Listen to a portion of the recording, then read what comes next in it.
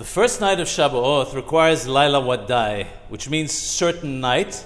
In other words, you have to wait till after the stars come out before Qiddush can be made. This is because it says, Sheba Shabbathot Temimot Tihiyenna. There must be 7 full weeks between Pesach and Shavuot.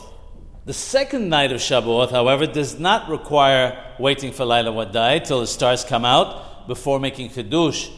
If Qiddush is made before nightfall on the second night, then the Ba'alat HaBayit, the lady of the house, can light the Yom Tov candles just prior to the making of Qiddush, because the lighting of the candles is on account of the Qiddush.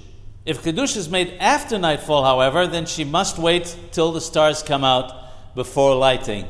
When the second night is Friday night, however, meaning Shabbat, it goes without saying that the candles have to be lit before Shabbat, irrespective of what time Qiddush will be made.